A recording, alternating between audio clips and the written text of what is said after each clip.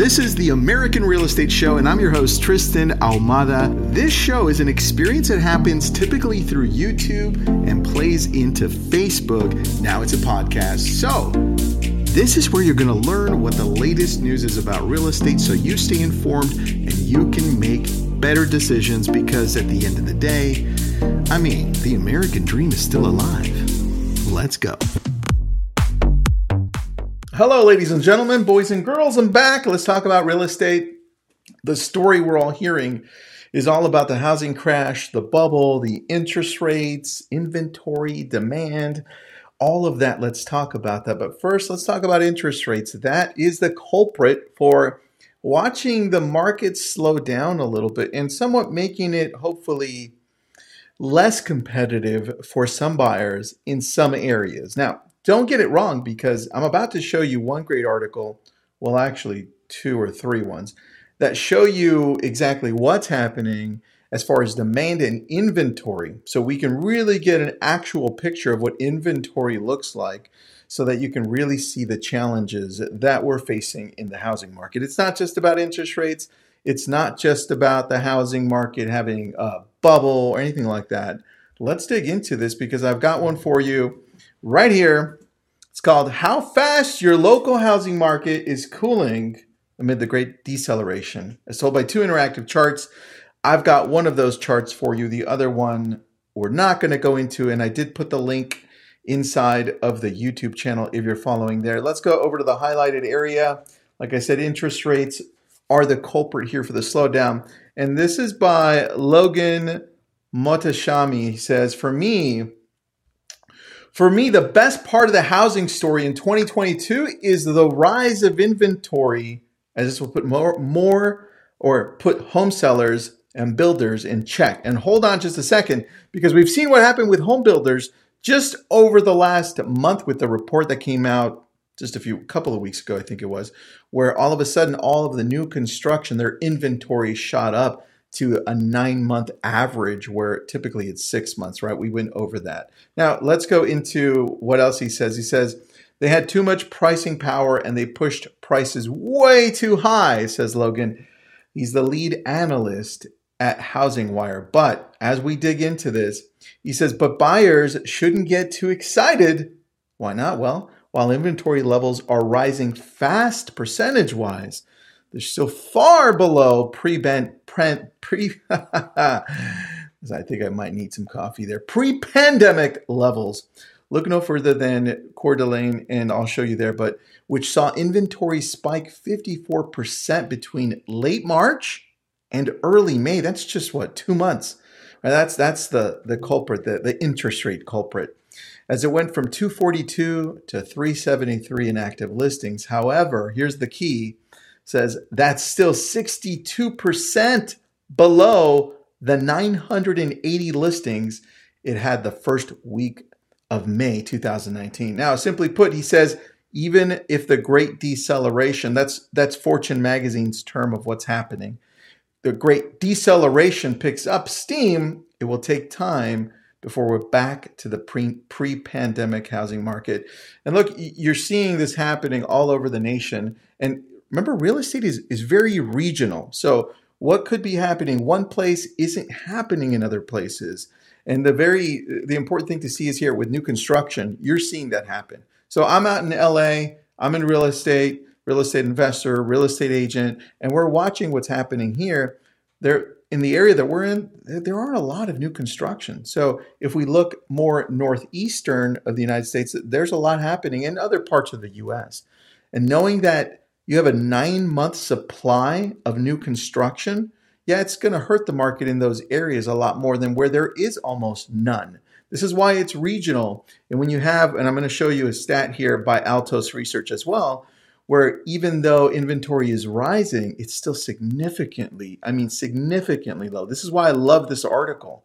And it's important for us to dig into this type of stuff so that we're not fooled by people telling you there's a housing crash where they make up stuff out of nowhere. So let's get some facts right here. It says the housing market is still savagely unhealthy because total inventory levels in America, Mohtashami says, in order for us to return to normal, His economic models show we need to see national inventory rise to a range between 1.52 million to 1.93 million units.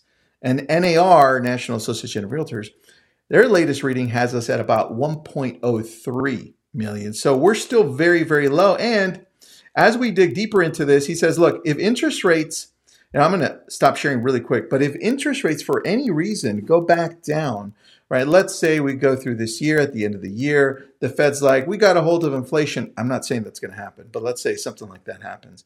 And interest rates now start dropping down, and then mortgage rates possibly start dropping down. Then we could have an inventory challenge as well. And that's what this article was talking about. Now, I want to show you the graph, the map, the interactive map that they had, which I love.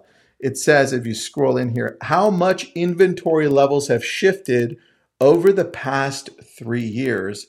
And you can see change between May 2019 to May, just a few weeks ago, right? We just turned into June, to May 2022.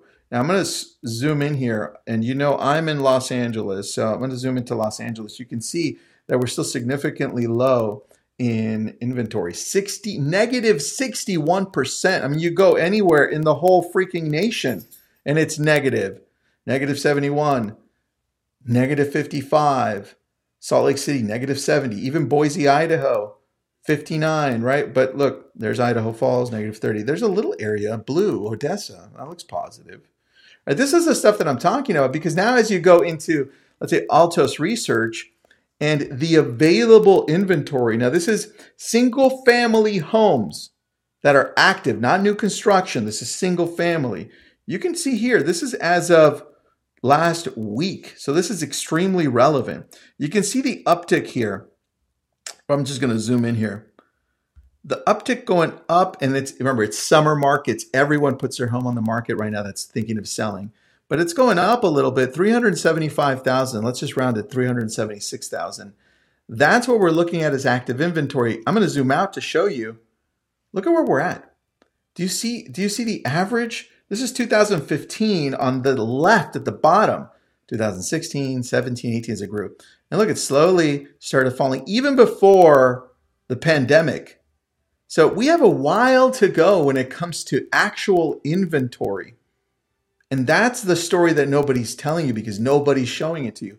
We dig into now what's actually happening. This is a great article by Redfin. So housing market update, home buyers regain some control as supply grows and demand pulls back. Now, this is actually happening. It's a little slower, like I said, but here are the leading indicators that you have to watch out for. I'm going to highlight them as I read them for you. Fewer people search for homes for sale on Google. In fact, it was down 10% from a year earlier, right? That's low. 10%. That's a lot of people. That's a lot less people. Seasonally adjusted Redfin Homebuyer Demand Index, a measure request for home tours and other home buying services from Redfin agents, was down 9% year over year during the week ending May 29th. That's just about a week ago.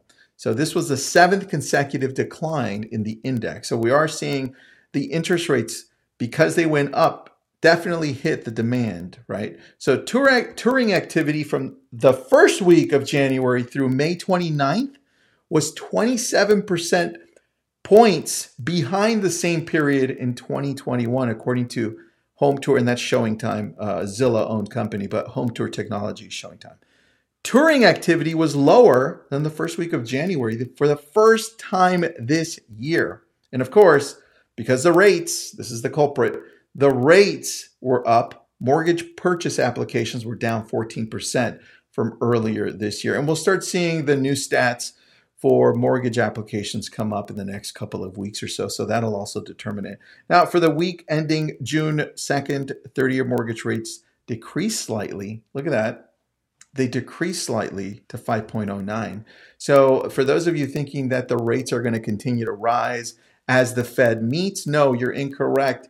The number's already been baked in. As long as the Fed doesn't surprise people and say, surprise, we're actually going to raise the rate this time instead of half of a percentage point, 0.75, right? That hasn't been baked in. So rates, if everything remains well with the Fed and we do gain some type of hold over inflation over the next 8 months or so, rates aren't going to go up very much. They'll still remain in the fives. And you can watch all the data we go into in the previous videos. Look, if you're watching on YouTube, please subscribe here. If you're watching on LinkedIn, go to my YouTube channel and subscribe. If you have any questions, please bring them all in. Any comments, any opinions. I love opinions because everybody's got one. So put them on. Thank you so much. Have an awesome day.